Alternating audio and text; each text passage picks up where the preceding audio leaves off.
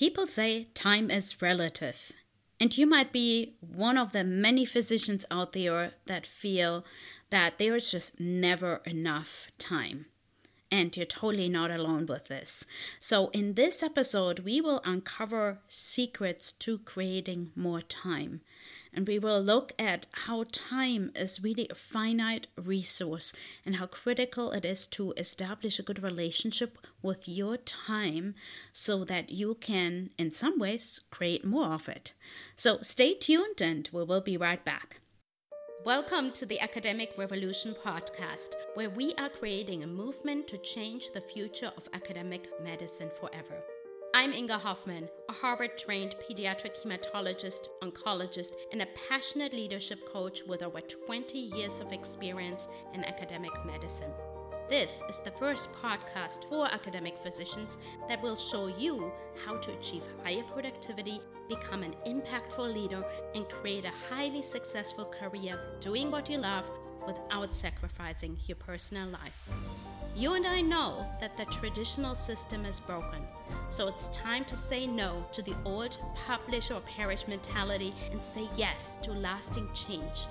Join me as we transform academic medicine from the inside out, one physician at a time, starting right here with the Academic Revolution podcast.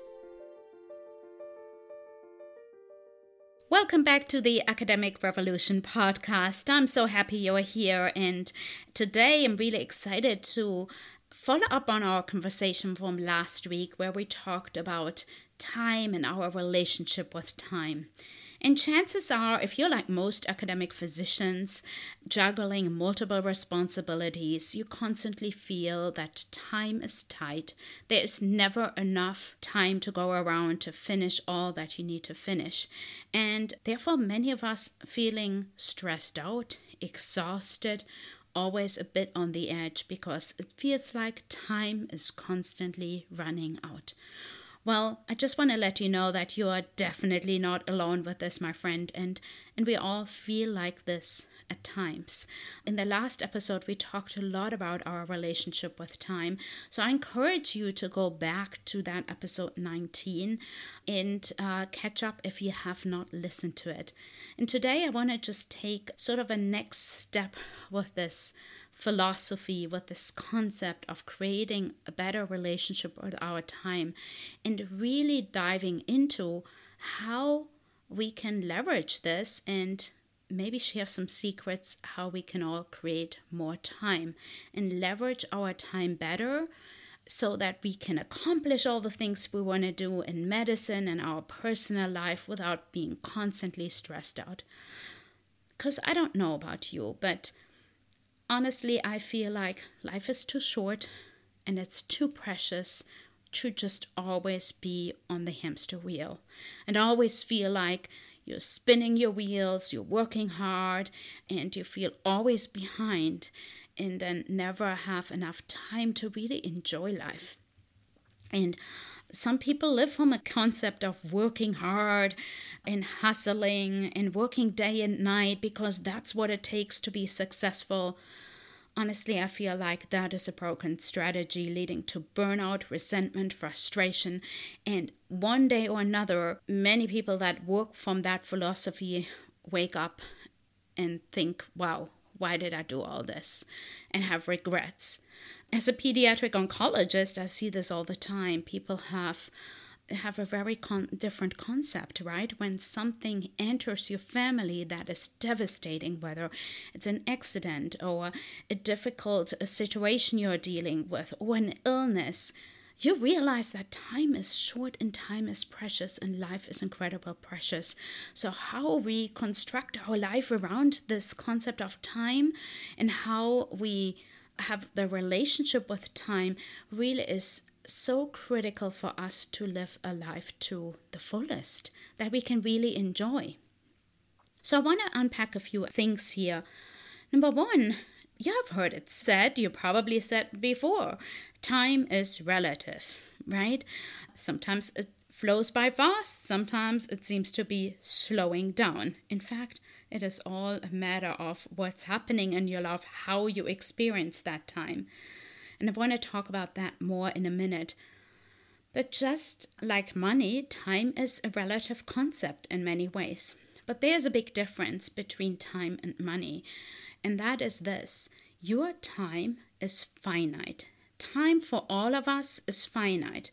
And honestly, none of us know how long we're going to be alive, how long we're going to be present, how much time we have left to do the things we want to do. That's why I often challenge people in my coaching program, like, think about it. If you only had 6 to 12 months left to live or on this planet to do something, what would you do? How would that inform your decision and change your mindset?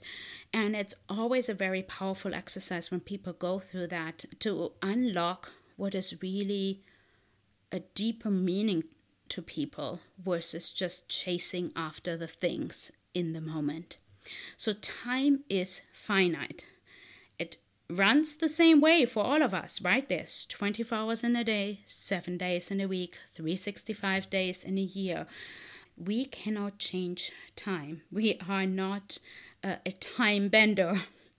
We're not in quantum physics, although there's maybe some interesting concepts. But in general, time is finite. Now, in contrast, money is actually not finite. Many people believe that money is finite, and that's why we have this very restrictive relationship to money, right? We think, well, there's only so much to go around, right? In grant funding, we think, well, that's how much the NIH is going to put out this year, so that's how much is available. We have to slice that one pie into multiple little pieces, some of them so tiny and fragmented that you feel like everybody's fighting over that same pie to get a little slither of something. And here's the thing. Money is actually not finite. That's a whole different conversation. But that conversation we should have at some point, because I think it is so instrumental that we change our mindset around money as well. Money is a tool that's been given to us to create expansion, to create better things. It's not something to grab onto. And if we change our mindset around that, lots in our academic medicine field, how we approach grants and all these kind of things will change. But here's the thing. Money is not finite. There's an abundance of it. You can create more by providing services, by solving problems, and so forth. Time is finite. So if you think about that simple distinction, that time is finite and money is not, how does that affect your day-to-day decisions in your personal as well as your professional life? Let me give you a couple examples, what you might want to think about or how that might look like. So if I say, well, my time is really finite and it's a very most precious resource I possess, more so than money, because money is not finite and it can be recreated, well then, what am I trading things for? Right? You can trade time for money. That's what a lot of people do. They're trying to save money and trade in their time, and they feel constantly behind. So, simple examples. In your household, in your personal life, you could outsource things, right? Services like cooking, shopping, cleaning, laundry, whatever, you name it, to create more time by paying for that service. And I know what you're thinking. You're like, no, I don't want to waste money. I want to save that money. And I sometimes have a lot of limiting beliefs around this as well, and had a lot. And you have to decide, well, what is that hour that I'm spending on this really worth to me? Hey there, friend, real quick. If you followed me for any amount of time, you realize that I'm super passionate about helping other academic physicians just like you thrive in academic medicine. And for this purpose, I have created a 3-day live training series called the Academic Revolution Live. The event starts October 6th, and I really want you to be there. It's going to be awesome, and you're going to learn a lot. To sign up, go to Inga Hoffman, 1F and 2Ns.com/AR Live to sign up. Again, that is ingahoffman.com/AR Live. You can also find the link in the show notes. Cannot wait to see you there. Talk to you soon. In your professional life, there are things that you are trading time and money. So, for example, there is a lot of tasks that we are doing that really don't need to be done by us.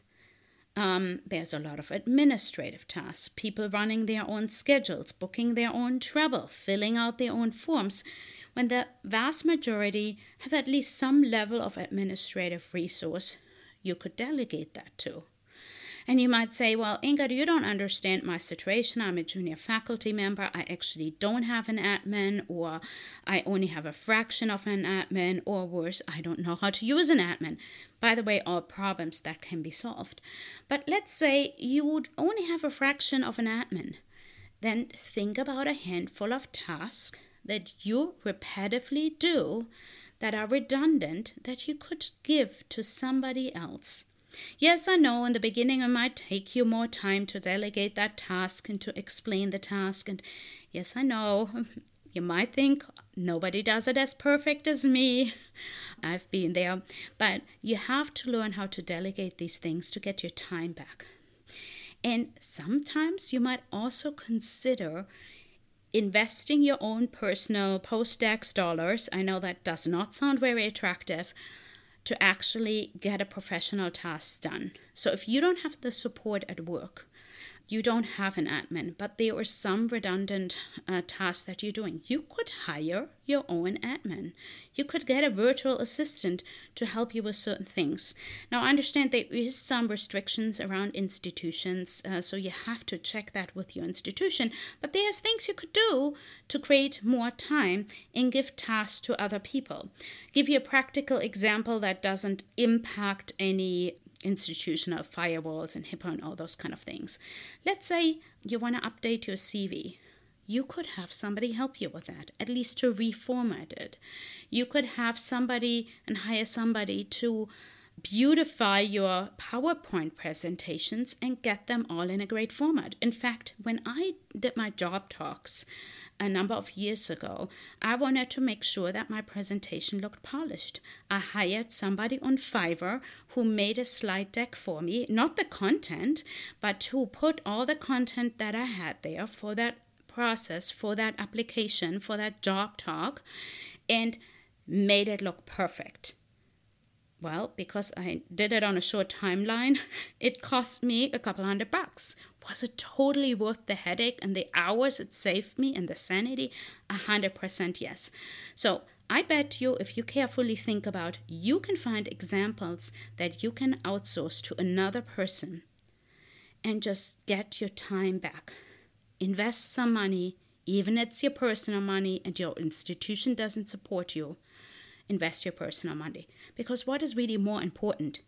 You get your sanity back, you create some buffer, you create some time, or you're holding on to the belief that nobody is good enough to do it and that you don't want to spend the money and that cannot be done.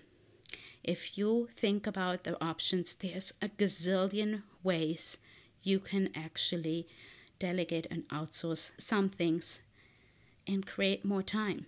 It's up to you. So that's really one important thing I wanted to talk about. Let's shift gears here for a moment. The other concept that is so incredibly important for us to think about time is to really understand how we are living in the moment. You know, often when people look at their past, they might meet their past with maybe joy. They have some good memories. But there also might be, especially in relationship to time, you might look at your past and feel resentment. You might look at your past and say, I should be further along. I should have gotten more done. I'm resentful. I wasted my time. I was stuck in this postdoc position too long. I should have jumped ship from my institution earlier and find a new job. There's a lot of resentment that comes with things. So be very aware as you go through your day-to-day activities. Where do you reflect on your past and where does resentment show up, especially as it relates to time? And then in terms of the future, many of us look to the future with worry and concern, especially in this day and age. I think over the last couple of years, and even more so now than maybe 2 years or 3 years ago, people look at our future and we worry about a future that hasn't even happened. And that's a big topic to go into. Again, something that shows up at every coaching session I've ever had with one of my academic physician clients. This concept shows up. It's very fascinating. And that's just how we humans operate. So we look to our future. We wonder what's going to happen to the job market? What's going to happen to the grant funding line? What's going to happen to my career? Will I find a job? What about my mentor? All these things, we worry about the future in a time frame that hasn't even happened and that we honestly don't have any control over. We think we have a control, but there is an illusion that we actually do. A whole different topic we can talk about another time. But just know that looking to your future in the concept of time brings you often more fear and worry. And you really want to stay out of your fear. You want to guard your mind, right? That's where mental mastery, pillar number 3 of the Physician Success DNA method, comes in. You want to guard your mind with all your heart, with all your might, because that's where the action happens. So, we talked about the past, we talked about the future. Let's talk about the present, because that's all we ever have. All you have is the present, right here, right now.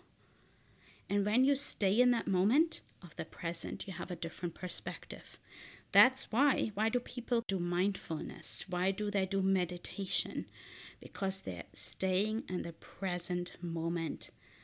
They're not trying to go ahead, not trying to go to the past. Staying in the present and being fully aware of that present moment. And that's when time actually slows down. As a physician, I don't have to tell you that our time is so relative. You know, what we think about, we sometimes worry again about the future. Oh, you know, will I ever get my goals accomplished? Where will I be 5 years from now? We often underestimate what we can do in the next 5 to 10 years. We often overestimate what we can do in a day or maybe even a month, right? We always are a little bit more over-ambitious, especially academic physicians, just like you, right? We want to get stuff done. We are go-getters, we are achievers, and we are often over-ambitious. But those timelines are all so relative. A 5-year plan might be so distant in the future, and 1 minute passes by like nothing. But what is 1 minute worth to somebody who wants to spend one more moment with their loved one? What is 1 minute or 10 minutes to, a young lover or somebody who's just gotten in a relationship and waiting for a boyfriend or girlfriend to show up at their doorstep, right? If you remember those days, if those are part of your history. Right, you look at those and those 10 minutes when you're waiting there by the window for the car to show up to pick you up when you were a teen, right? It takes forever, right? So time is relative. And remember, live in the present moment, because that's where you'll be able to create time. And then treat your time wisely. And how you treat it, your relationship with it, and how you delegate out things is how you have a secret weapon, or actually 3 secret weapons in your hand to create more time, to create the life, the career that you really want. Because that's what we're here to do, right? So you can make a better impact in medicine and academia and leave a legacy versus being that struggling academic physician that's spinning your hamster wheels. But not managing your time, but changing your relationship with time and living in the present moment and being fully aware that there is a trade-off between time and money, between delegation and holding on to stuff. That's how you can create lasting success. So I hope this helped you. I hope this served you. You can tell I'm super passionate about this. So I'm excited to hear from you. And yeah, if you haven't done so, leave a review, leave some comments, and let me know how this show spoke to you. Thank you so much, and talk to you soon. Hey there, friend. If you're in academic medicine, you understand the importance of securing grant funding to move your research projects, your dreams, and your promotion forward. Whether you're an educator, a clinician, or a bench scientist or anything in between, grant funding is critical for your promotion and your academic success.